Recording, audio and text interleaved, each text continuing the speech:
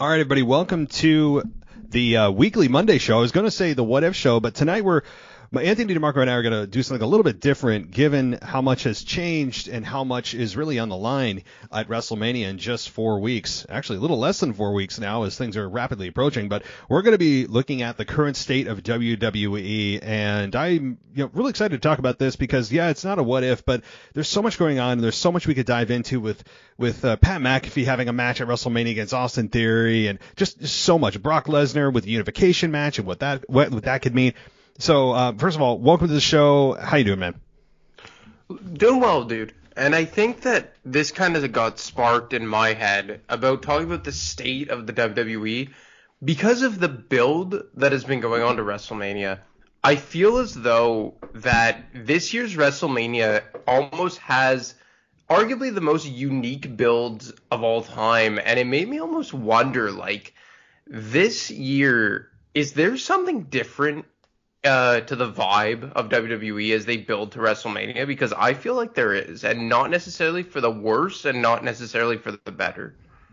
Yeah, I guess the vibe is I hear what you're saying, and the vibe, I guess, is something that could be interpreted different ways by different people, and what I guess you look at typically of what you feel when WrestleMania approaches, and how WWE is setting their matches up, and how you feel about WrestleMania season. There have been many WrestleMania seasons, especially as of late, that I have said, man, this just doesn't feel like WrestleMania. It doesn't feel like WrestleMania, and I think a lot of that has to do with them not really caring about the buy rates because they have $1 million or $1 billion deal with Peacock, and however many people sign up for the network, they've already got their money, so it doesn't matter. They're not really incentivized to go completely all in and be so concerned about the buy rates. I think you can still buy pay-per-views, by the way, but in terms of subscriptions. So, the vibe is, it's a little different, certainly. I mean, it feels extremely top-heavy with Roman Reigns and Brock Lesnar. I mean, to the point where I don't know. I don't hate this matchup, but it feels so top-heavy where other WrestleManias you could point to 1 or 2 or 3 or even 4 matches that you're really looking forward to, or at least feel like they are at the top of the card or at the top of WWE's priority list. But maybe that's, for me, one of the biggest things is that they are putting absolutely every egg they have in the basket of Roman Reigns and Brock Lesnar, to the point where they're calling it the biggest WrestleMania match in history, which is actually, I'm sorry, it's laughable. It's just not. They want it to be, and it's a marketing slogan. But I don't know. To me, that's one element of the vibe of WrestleMania. I don't hate it. It does feel very different, though. To me, it feels like WrestleMania is going to happen and then WWE is going to go dormant for a few years. Like, it feels like they are building this towards, like, a major, major payoff, as if it is going to be the peak of wrestling and we're never going to reach this again. And like you said, it feels like they're putting all their eggs at the top of all their eggs in the basket at the very top of the card, and almost sacrificing the mid and lower end of the card. Like, you obviously have the unification match and then the 2 women's matches for the respective championships on Raw and SmackDown. And then everything after that kind of feels like an afterthought. Like, I heard you talk about on your weekend review show about how crazy it is to think about that Drew McIntyre is pretty much in a throwaway match against Baron Corbin. We don't even know what's going on with the Intercontinental Championship. Ditto for the United States Championship. You have the tag team match with the Mysterios and Logan Paul and The Miz. And it just feels like this entire card is built around those 3 matches, and more specifically the Brock versus Roman match. And the way that they're making it feel is just like, this is it. This is going to be the biggest moment in the history of wrestling. And then there's no real plan beyond this WrestleMania. That's another thing to me that's kind of like making me a bit skeptical on whether or not this will turn out to be a good WrestleMania, because it feels like they have no plan. And I'm talking mostly specifically about the main event here of Brock versus Roman beyond that, beyond Sunday night. Like, when that match happens and plays out, it feels like they really have no idea where they're going to go afterwards.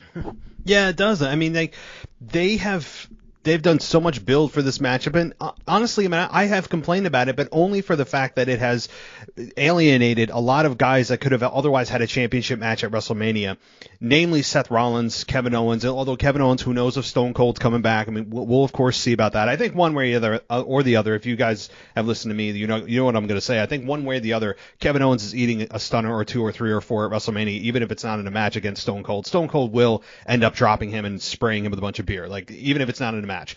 But with Seth Rollins, I mean, you talk about some of the guys like you just mentioned with Drew McIntyre that don't have a path to WrestleMania that is significant. Seth doesn't have one at all right now, and Drew's in a match with Baron Corbin, like, you know, somebody that we had said 6 months ago is probably going to main event WrestleMania with Roman Reigns and could potentially dethrone him, is now in a match with a mid-card talent that is easily beatable and one of the most predictable outcomes of all time at WrestleMania.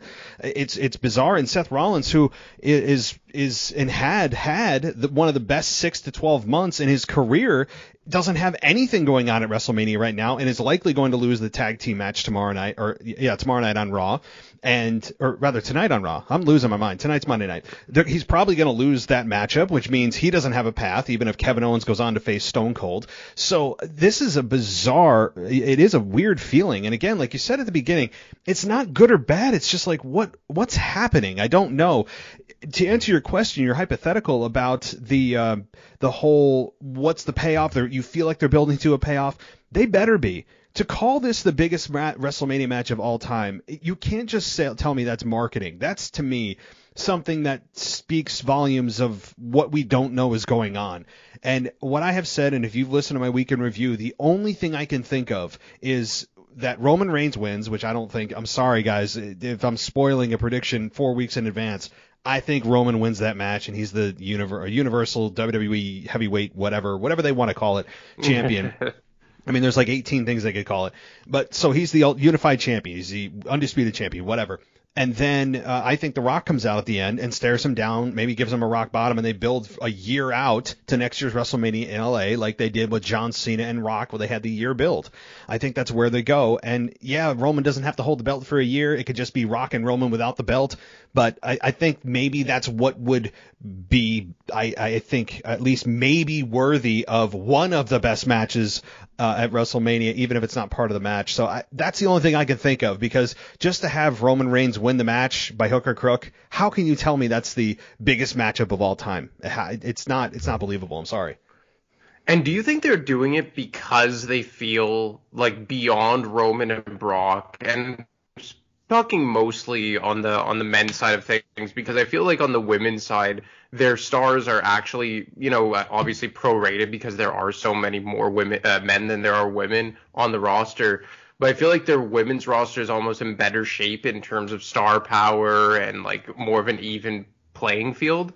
But do you feel like they're billing this match between Brock and Roman as the biggest match of all time just because they're afraid that they don't have enough star power to, you know, I guess spread the wealth with all the championships and need to almost make it feel bigger than what it is? No, that's their job all the time, to make everything feel bigger than what it is. That's the announcer's job during every match, to get talent over and make things larger than life and embellish and make things over-exaggerated all the time. Everything they see is the biggest deal they've ever seen, and I get that. But to me, this is like the ultimate statement. Like, you can't just say this is the biggest WrestleMania match of all time ahead of time. Well, how do you know that? What if the match sucks? Like, what if the match ends in 5 minutes? How do you know ahead of time that that's going to be the outcome of the match? It's like telling me the conclusion without showing me the journey. I don't like that kind of marketing for that reason, that it's the biggest match of all. Oh, well, no, it's not. I don't care if they called it career versus streak or something like that, because fine, that's actually what it is. But that's like telling me the outcome before you show me what's actually going to happen. I do not like this at all. I know people have said it's just a marketing. You don't understand, it's marketing. No, I understand what it is, but I don't like it because it's, to me, an exposure of the business, and it I think is an insult to Rock, Austin, Hogan, Andre. I mean, go down the list. Angle, HBK at WrestleMania. I mean, like, so many. HBK, Taker at 25. You cannot tell me it's bigger than those matchups, and it won't be better than the quality of those matchups. I'm sorry, it's not gonna be. It's impossible. So I don't know. I don't know why I have such a big problem with this. I don't even know if I answered your question. I just have such a problem with it being named the biggest matchup of all time. So did I answer your question, Anthony? Probably not. No, it does. It checks out because they are trying to always outdo themselves. And I understand it. And the only thing with me that kind of bothers me, but at the same time I understand why they're doing it, is that it does feel like, and we could rewind to, the last 3-4 years of you playing this clip at in your old intro for the show, is all roads lead to Roman Reigns. Easy enough for me to say. And it feels like this time around, all roads lead to getting him over as a legitimate star in the history of the business. I feel like they want to legitimize and cement Roman Reigns as the same tier, or in the same tier as Brock, as Triple H, as HBK. I'm not saying Rock or Austin just because I don't know if that's ever attainable, but I think they are doing everything humanly possible to get Roman Reigns into that stratosphere. And to be honest, I don't think that's necessarily a bad thing. I think over the last 18 months or so, Roman Reigns has arguably done enough to already put himself in that category.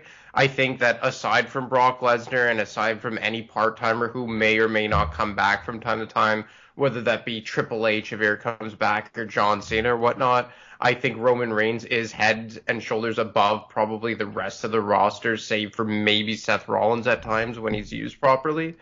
But I still feel that it is blatantly transparent and obvious what they're trying to do here. And you've said it numerous times. You've said it earlier in the show. You believe that Roman Reigns is going to win. I believe Roman Reigns is going to win. And I think it is for no reason than other to be like, well, he won the biggest match of all time in a unification match against Brock Lesnar. And again, while I don't think it's necessarily a bad thing, because I think Roman Reigns has arguably already put himself in that conversation, it still just kind of hurt the entire vibe of the match when it's so blatantly transparent what they're doing.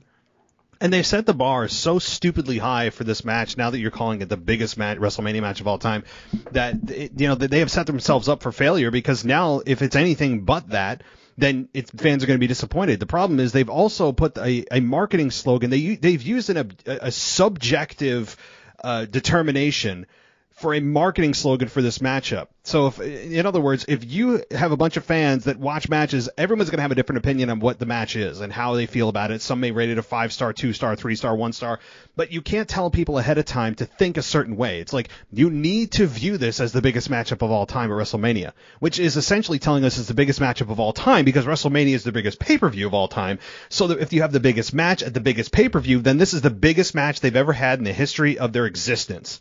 It's so absurd. You can't tell me it's bigger than Ric Flair retiring at WrestleMania against Shawn Michaels. The "I'm sorry, I love you" moment. I mean, things like that. It's just absurd. It's absolutely ridiculous, and it's preposterous, and it's insulting, and it's an exposure of the business. So I'll get off this whole thing, but I do not like that this whole thing is being billed as the biggest WrestleMania match of all time. You guys can say, it's just marketing, and fine, you view it that way, But it's kind of going back to reality here, going back to Roman and Brock. To me, that this has to be a big payoff, other than somebody just standing there as champion, which can't be Brock Lesnar. I don't see any possible way that this ends in Brock Lesnar as champion, because it shouldn't. And as much as I want to see Roman get knocked off his perch, how much more heat would he have if he's now a double unified champion, right? Like, not only does his streak not end, it continues with another championship. So, I mean, I think that the Monday Night Raw after WrestleMania crowd's going to bury him in Dallas, because it's obviously again in Dallas the next night. It's going to be fun, because I just hope they have a big payoff. And if it's The Rock maybe coming out Monday Night Raw after WrestleMania, then fine. I do believe it's going to be The Rock in some capacity to have a long run or a long promotion with Roman, building to an ultimate match, maybe at next year's WrestleMania. But my question to you is, but when they have a unified champion, presumably it's Roman Reigns, how do you think they do this? Because do you think that they have Roman on both shows? Do you think that they have Roman on SmackDown, but then they create another championship on Raw for another top belt? They just invent one again out of thin air, like they did with the Universal Championship. How do you think they manage this with the brand split? Well, this is where I'm a bit confused, right? Because I've heard that they don't want to have one sole world champion. If I'm not mistaken, is that right? That Fox and USA Yep. want their own respective world champ? Yep. So, like, I would assume what they're going to do is call it a unification match, but then once it's all said and done, just take the Becky Lynch approach from WrestleMania 35. She holds both championships, when she did hold both championships up until I believe it was the Money in the Bank pay-per-view, and then ultimately dropped the SmackDown championship. I think that's probably what ends up happening here. And until that time, you have Roman Reigns pulling double duty. I mean, if they were to invent another world championship out of thin air or something we talked about a few weeks back, I think that would just further kind of like bring down the value of these world titles that they just seem to create out of thin air once every 10 years or so. But I mean, I think what would ultimately happen is you would have Roman Reigns pulling double duty. Probably 1 week he's only on Raw, 1 week he's only on SmackDown. And that's the kind of part where I say to myself, like, if they go through with this and they only have one world champion for the foreseeable future, it just feels like WWE will peak at WrestleMania and then it will eventually, or if not immediately, start to decline following it. Because how are you supposed to have Roman Reigns carrying both shows right now? And I think that even SmackDown, since they reshuffled the rosters back in the fall, has kind of taken a hit. They sacrificed kind of the depth over on SmackDown. And now all you really have over there, aside from, let's say, the tag team division at times or Sami Zayn being a good comedic act, you're tuning into SmackDown to watch Roman Reigns and by extension Brock Lesnar. But if Brock Lesnar, assumingly, goes back to Saskatchewan for a few months on a hiatus following WrestleMania, as he so often does, and you have Roman Reigns being an attraction on both shows, is SmackDown not going to take a hit? Like, this is a recurring theme with Raw and SmackDown, that whenever you start to blur the lines between them and you start to have, like, the best of both worlds on both shows, SmackDown just organically becomes the B show. Like, we talked about this at length. I'm not sure if it was the last time we recorded or the time before that, that dark era of SmackDown between, let's say, 2009 right up until 2016, until they brought back the hard brand split. So, I mean, I would assume that at least in the immediate future, they would have one world champion of Roman Reigns. And my fear is that you would have SmackDown become quickly irrelevant. SmackDown, yeah, you're right. It's had a habit of just going by the wayside. It is forever the B show.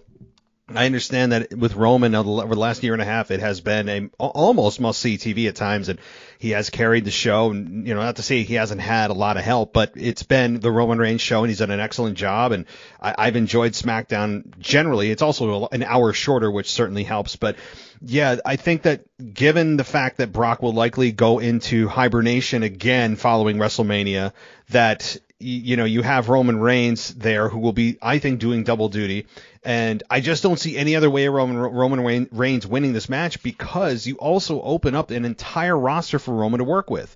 Because if it's Roman still on SmackDown, the draft isn't happening until September, October. That means he's got another 6 months that he has to work with people that he's already worked with. How many times are you going to recycle programs and feuds? So this to me it opens up the entire WWE roster to Roman Reigns to work with. I think that's exactly the purpose of this match, is to get to Roman to be able to work with everyone. And that's the biggest advantage they have, is if he's double champion, if he's the unified champion and he can float and do whatever he wants and he's doing double duty, then he has all of Raw and all of SmackDown that he can work with no restrictions. The draft doesn't apply to him. And I think that's a good thing, because we finally get to see programs maybe like Randy Orton and Roman Reigns. Eventually, yes, Drew McIntyre and Roman Reigns, Seth Rollins again and Roman Reigns. They have unfinished business. So there's many people that he can work with. Maybe Riddle and Roman Reigns. There's some great matchups, and I think it's a perfect way to get them to Roman being able to do what he wants to do on both shows. So that's one big advantage that I will say, as much as I'm not a big fan of this unification nonsense, because it alienates so many guys on Raw that could have a WrestleMania moment in a championship match. You do allow Roman to be able to work with anyone, and that is a positive. Well, that's another thing I wanted to get to. Like, a guy like Drew McIntyre, like, I was of the firm belief that he was going to be the one that, if it was not going to be The Rock at this year's WrestleMania, he was going to be the guy to face Roman Reigns. And I thought that he would probably be the one to take it off of Roman Reigns, the Universal Championship. I thought when he went to SmackDown, and they've kept them completely apart for the 5 months that Drew has been on SmackDown, I thought for sure that's where they were heading with it. And it would have made sense, right? Because Drew, much like Roman, has a lot of runway left. He's not at all in the same, stratosphere as Brock Lesnar in terms of being a part-time competitor. And I felt like it would have been masterful long-term booking since their match at Survivor Series in 2020. And now you look at Drew McIntyre, and this is no slight against Baron Corbin and Madcap Moss. I think that program has over-delivered, if we're being honest. But I just feel like Drew McIntyre is a guy that they did a masterful job building in late 2019 and all through the pandemic era. And now they're just relegating him back to like a mid-card guy, not even feuding for a championship. Like, even if it was like for the Intercontinental or something along those lines, but just in a personal feud with a kind of like mid-card level jokester heels. Like, do you think they're doing unrepairable damage to Drew McIntyre in terms of being a true competitor to Roman Reigns? No. Actually, I think the exact opposite. And the reason is, as much as you just talked about some frustration with Drew McIntyre in the mid-card, and I am very surprised at where he's at too, and I'm a bit disappointed, yes, that he's not in the main event, and that he's not the one to take the belt off Roman, at least not yet at WrestleMania anyway. They're doing, actually, I think, repair on Drew McIntyre. It's weird because, he's in the mid-card, and you would think, wow, that really shows what they think of Drew. He's in the mid-card with a guy that's easily beatable. That could really be a house show main event, much less a match on WrestleMania against Corbin that we all know Drew's going to win. I mean, there's just almost no way that he could lose this match. Now, if he loses that match clean, maybe I'll have a different answer here, but as it stands right now, I think they're actually doing repair because Drew, if we remember back, was at the point of getting just absolutely nauseated that he's constantly in the WWE title picture. I mean, he was like the only one that seemed to care about the WWE Championship, and he was constantly, after he lost it, challenging Bobby Lashley or challenging whoever, like just constantly in it. We were getting tired of it, and the fans started to get a little restless. There were some boos at some point where the fans were just like, all right, Drew, enough. Get the hell out of the WWE title picture, and he finally did. And he went to SmackDown, and we all believed that would be the best thing for him. And I think it has proven to be so because it's taking him out of that world, and it makes you now start to turn the map to the other side and go, wait a minute. Now I kind of want to see him back in the title picture to challenge Roman Reigns. So it builds anticipation, and you don't feel like he's being overexposed in the title picture anymore because he hasn't been used in the title picture in like 6 months or more. So to me, it's actually, strangely, something that is good for his career in the long run because fans right now are fully in support of him. You don't hear any kind of in-between reaction. It's strongly positive for Drew. And seeing him kick the heads off people is still always fun. He's still a solid character. And I think it's doing more good than harm, even though you look at the card and go, wow, this is insulting to Drew McIntyre. So that's how I feel about it. You know what? Now that you break it down, it makes a lot of sense. I just thought that, like, in the interim, they could have maybe done something with Drew that's a bit more significant. Like, not in the sense that he has to be challenging in the main event or something like that. It's just, like, it has been so long since Drew McIntyre had a match that felt truly worthwhile that I feel bad. Like, even going back to SummerSlam of last year, like, I remember he had a one-on-one match with Jinder Mahal.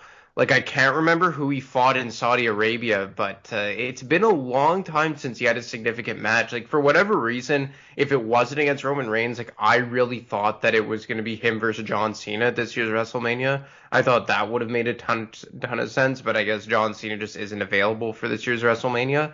And, again, I agree with everything that you're saying. I just feel that Drew McIntyre is at least worthy of a more worthwhile feud or match at WrestleMania than against Baron Corbin. Again, that's no disrespect to Baron Corbin. And like I said, I think that program has overachieved and then some. But it's just like, maybe it's just been like a culmination of things with Drew. And again, this isn't me saying that I want him like firmly in the championship picture, because for all the reasons you just outlined, I think this is a means to an end here. I just feel as though like you could have done something better with Drew in the interim while simultaneously keeping out of the world championship scene. Yeah. I understand that. You know, he is in a, like you said, I hate to say it, but it is a meaningless program because it feels like he has beaten these two clean for months on end. I mean, he eliminated them both in the Royal Rumble. He's beaten Madcap Moss how many times? He's already, Claymore Baron Corbin a couple of times. So I don't know. I just feel like I've already seen the payoff, and I've already seen like, okay, I've gotten what I want to see. He got what we got what we came for to see McIntyre demolish these two, and he has on multiple occasions. So it feels like they've already paid it off, and now we get to see it again at WrestleMania. I don't hate it, but like you said, they could have done something more significant in a program that fans care a little bit more about. But to that end, like you just said, they did make this program, and maybe not them in terms of creative, but the talent themselves, Madcap Moss, Drew, and Corbin, have over-delivered and gone as far as they can go and just said, you know what, this isn't ideal for me, at least especially for Drew at WrestleMania, but I'm going to go and make the best of this. And I think that's the attitude he's gone in with, and I applaud that. And for Corbin, this is the biggest match Corbin's ever had. So while we're looking at it from Drew McIntyre's perspective as like, wow, this is kind of a step down a little bit, from Corbin's perspective, this is like his magic moment. I mean, this is the biggest match Corbin's ever had at WrestleMania. I know he had a match against Kurt Angle, but that was a shell of the man. I'm not counting that matchup. We all know it should have been John Cena against Kurt Angle a couple of years ago, but I'm talking about quality matchup. This is and biggest name. This to me, or for Corbin, if I'm Baron Corbin, I'm ecstatic. I mean, hell, you're having a match with the guy that main evented WrestleMania and beat Brock Lesnar a couple of years ago. This is great, right? So there's also that perspective. Yeah, and that's another thing that I wonder, because like obviously we've talked about the harm that it's caused, having these two championships involved in the one single match with Roman and Brock. But on another way to look at it, do you think it's almost helped give guys more of an opportunity? Because it's just like, okay, on the men's side of things, you have Roman and Brock, and then after that, everyone's on an even playing field. Because so many years we had like the multiple main events. Like it feels like they always had 3 main events. Like I remember WrestleMania 28, you had the once in a lifetime match of John Cena versus Rock. You had the end of an era, Triple H versus Taker inside the steel cage. And then you had the WWE Championship match of Jericho versus CM Punk. Like, it seemed like WWE was on a roll there where they always tried to present like 3 matches as like the co-main events, and then everyone after that was kind of meaningless. As opposed to this year, you have the bona fide main event, and again, on the men's side of things, because the women have their own 2 big matches in their own right. But on the men's side of things, you have the big match with Roman and Brock, and then after that, it's like, take your pick on who you think is the second most important match. Like, you have Drew versus Baron Corbin, which to your point is a big opportunity for Baron Corbin. You have Edge versus AJ Styles, which I think is probably going to be match of the night if we're being honest. You have the tag team match of the Mysterios versus Logan Paul and whatnot. Like, for me, like, I feel that there's a big opportunity here for one of these matches to really step up and blow the doors off the place. And for a guy like Baron Corbin, maybe this is an opportunity he needs, because I feel like he has yet to hit his full ceiling in the WWE. So I guess maybe that could be an underlying positive that we're not realizing yet. It could be. You know, I mean, like you said, you take your pick after those 2 main events. I mean, you have Ronda Rousey, Charlotte, which I think that I believe that is going to be the main event of Saturday Night WrestleMania, as they're calling it. Not night 1, but rather Saturday WrestleMania. So I believe that is going to close that first night, and then Roman and Brock are obviously going to be closing the second night. To me, look, I mean, we can have this debate too, and I'm not looking for that debate, but people have said, oh, there's more than one main event. There's always only one main event. That's why it's not a plural term. To me, it's a singular term. There is one main event, period, and that is always the final match of the pay-per-view, or in this case, the premium live event. And so to me, while there are semi-main events, and there's many of them, there's one main event, and that's, to me, Brock and Roman. They'll try to sell you on the fact, oh, there's multiple main events. You're trying to create a plural term out of a singular one. But anyway, I'm splitting hairs. The fact of the matter is Roman and Brock's number 1 in terms of the pecking order of things. And you have Ronda Rousey and you have Charlotte. That's number 2, which has the potential to be really good, but I don't think it's going to be a blockbuster match. I really don't, because Ronda Rousey is got a very unique style, and I don't think it's going to placate to Charlotte very well. I think it's going to be a fine match, but I don't think it's going to be match of the night. As you said, AJ Styles and Edge has the potential, if given enough time. I hope they don't limit them to 10 minutes. If they have 15, 20 minutes, it's going to blow the roof off the place, and I expect an extremely good match. And then you have the potential of Stone Cold and Kevin Owens, which if that happens, I don't expect a great match. I just expect kind of the greatest hits from Stone Cold, and probably a 10-minute Lou bench press, and the bionic elbow, and obviously a few stunners and all that kind of stuff. But I don't expect a long match with those two if it happens, of course. But then you have Pat McAfee and Austin Theory. I mean, so I got to ask you about that. I know I'm shifting gears here, but in the interest of time, in what universe is this a good idea to have an announcer come in and face Austin Theory? And Austin Theory is a guy that I think he's gotten the rub from Vince, but I don't think in a good way. Honestly, like, people don't react to Austin Theory that well. They boo him, but kind of in a way that's just like, you're not as big of a star as you think you are, or we're telling WWE you're not the guy that we chose. It's almost like they're playing the Roman Reigns storyline, but in real time, and being very, very transparent about it, about Vince picking a singular guy and saying, this is my guy. And where he came up with Austin Theory, out of all people, I have no clue. But why Austin Theory is facing Pat McAfee? What do you think about that matchup that's getting such big headlines all over the place? It's all over the Pat McAfee show. What do you think? You see, this is an example of me thinking that they're just throwing everything at the wall, trying to make it the biggest, pay-per-view or premium live event of all time, with no clear-cut plan following that, like the following night. Because this, to me, is them just to get as many views as possible, get as many purchases as possible, the most eyes on the product as possible, and then when it's done, well, we'll kick that can down the road and deal with it later. Oh, it makes no sense. Oh, well, it won't matter because in the moment it will be a big payoff. And you know what? It probably will be. But that's the same reason why they're putting 2 world championships in the same match. That's the same reason why they have Logan Paul fighting in a tag team match. Same reason why they have Johnny Knoxville in a collision course with Sami Zayn. And that's the reason why you have Pat McAfee in the ring with a guy like Austin Theory. Specifically Austin Theory, I think Vince just likes him. I think Vince sees potential in him. But I do think they're doing more harm than good, because you're just throwing him in these, I don't even if you want to say this is a gimmick match, but it kind of feels like this, in a match where he's going to kind of get the popularity rub from a guy like Pat McAfee, in addition to what he's gotten from Vince McMahon. Like, it's not like they're booking Austin Theory properly. It's like they're just putting him with guys who have been very popular in the past and hoping to get him over that way. Like, almost counterintuitive. Like, it seems like a fast track to get someone resented from the fans. But again, this is a match that is kind of like a microcosm of how I feel about this entire WrestleMania. That they are just doing everything they can for no rhyme or reason, with just the one goal of getting as many views on the product as humanly possible.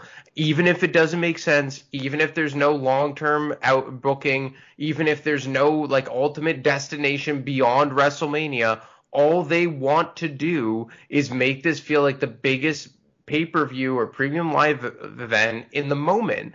And by getting all these mainstream level stars, which Pat McAfee is, like, he touches like several different parts of the world, whether it be pop culture or sports or wrestling or what have you, he will get eyes on the product. Him being in the ring will get eyes on the product.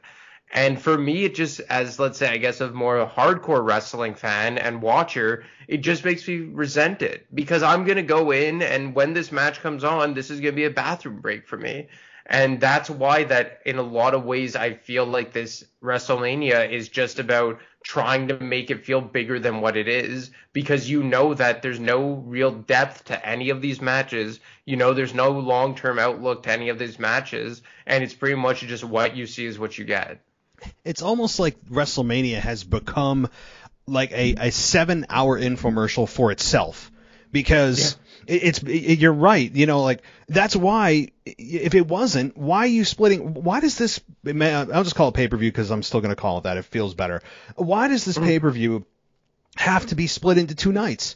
Like, doesn't that tell you something when it needs to be split into 2 nights, that maybe you have too much damn content on the show, and that fans have been complaining for years that 7-hour shows suck? Really, like, I don't care how much you love wrestling, you are tapped out between traveling there, obviously all the money you spend getting to the arena, getting through security, spending all the money, your arm and a leg, then going through the pre-shows, then the actual event, then trying to get the hell out of there. Like, by the time you're done, it's like a 12-hour event, and you are spent, and God forbid you have kids or something with you, and yet now they're splitting it into 2 nights. So that should tell you something of the fact that you have an event that is so damn big that you've made big, not because the fans want it to be, but because you want it to be that big, that you have to split it into 2 nights because fans are tired of it being an 8-hour event.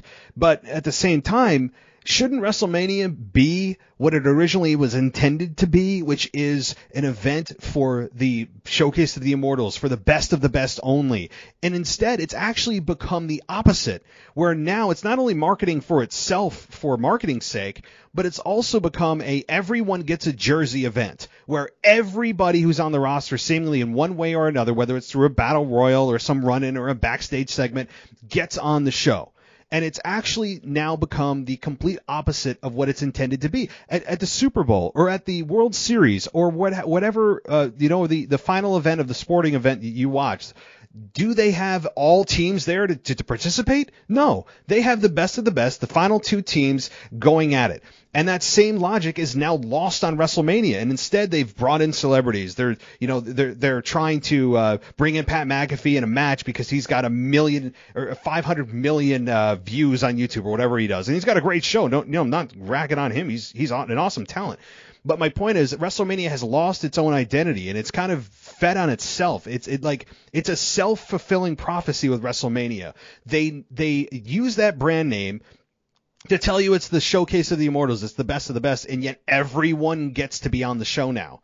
And I think it's a bad way to market when people look at the show and go, yeah, this is match number 8 of 16, so hang on to your hat. I mean, to me, I don't know. I'm gonna go rant, but that's what I think. Yeah, it just feels like there's no more depth to any of these matches anymore. Like, even with Roman and Brock, like, I will say that Roman and Brock, I'll give them credit because it's kind of been like extreme long-term booking here. Like, this is going all the way back to SummerSlam, so I will give them credit on that. But even with Roman and Brock, like, you're kind of just force-feeding something we've already seen, like, I don't know, 4 or 5 times. If we count the shows in Saudi Arabia and you count the times that they've clashed at SummerSlam, like, how many times have we seen Brock and Roman main event a pay-per-view? Like, just off the top of your head. I think you're right. It's got to be. It probably is 4 or 5 times.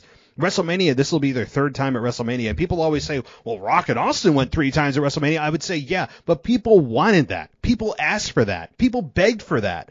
And it never got old. Brock and Roman, you look at them and, yeah, they have good chemistry, but no one was on their knees begging and pleading, Vince McMahon, please do, Brock Roman 3 at WrestleMania. Nobody. I'm sorry. Nobody was asking for that. But I don't know. But the one thing about Rock and Austin, and this is aside from the Tribute to the Troop show following 9/11 on SmackDown, where Rock and Austin had the dark match after SmackDown had went off the air. Or I don't even know if that wasn't Tribute to the Troops, but you remember that SmackDown I'm talking about, like right after following 9/11? What happened during the match? Well, like they didn't. It was a dark match where like Vince ran SmackDown in Dallas a few days after 9/11, and then as kind of like a tribute.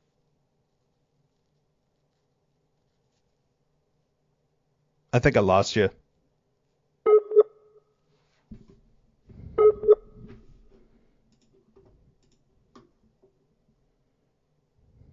Rock and Stone Cold Steve Austin ever had a one-on-one match at a pay-per-view aside from WrestleMania.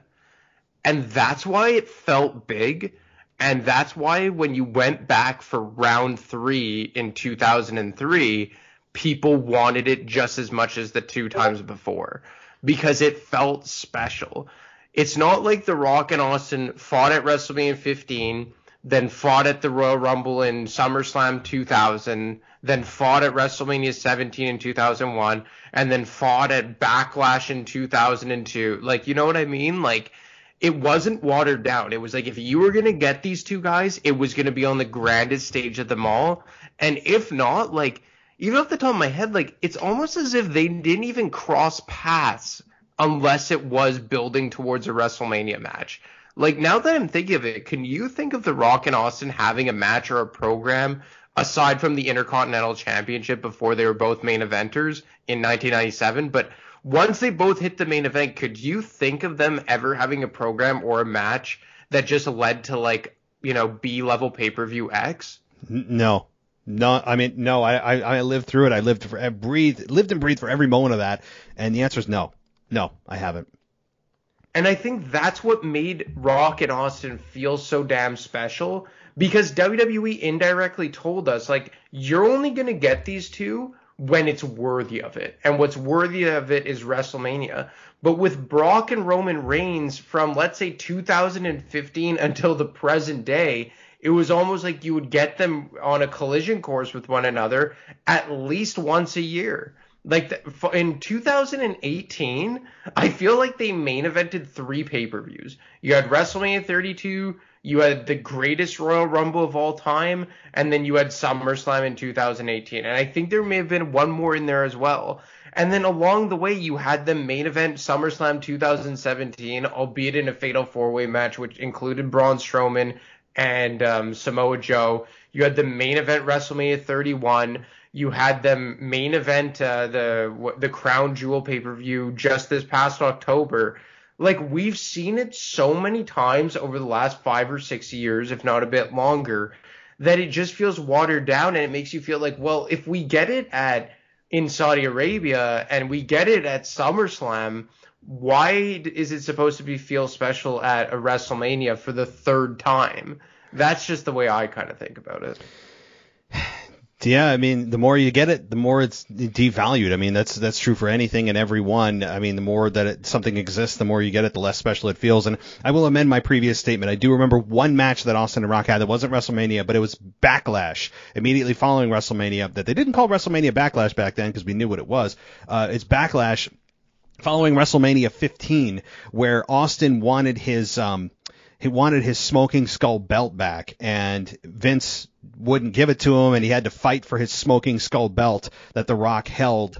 And even though he wasn't champion, he held that belt hostage. So at Backlash, Austin beat The Rock and then gained his Smoking Skull Championship back. So that's the only thing that I can remember outside of WrestleMania that those two clashed. But it was right at WrestleMania, and then the follow-up pay-per-view was Backlash, which was, I believe, Shane McMahon was referee and all that. But anyway, so yeah, I mean, this doesn't feel, it feels, the only thing I'll say is that both characters do feel a little bit different, given that Roman Reigns is now a heel, and that's where he should be. Brock Lesnar is kind of a different version of himself. He's a little bit more just loose, and no Paul Heyman for his mouthpiece and all that, you know. And so it's funny also you mentioned extreme long-term booking, which is hilarious given that it's only 6 months. I mean, it's from SummerSlam. To me, like, long-term booking should be 12 months out.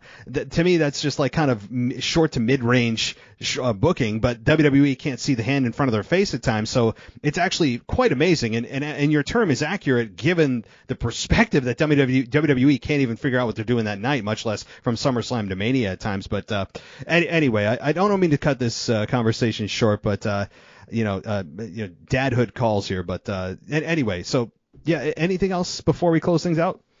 No, I think we covered everything. And like, it was it just felt good to get these things off my chest.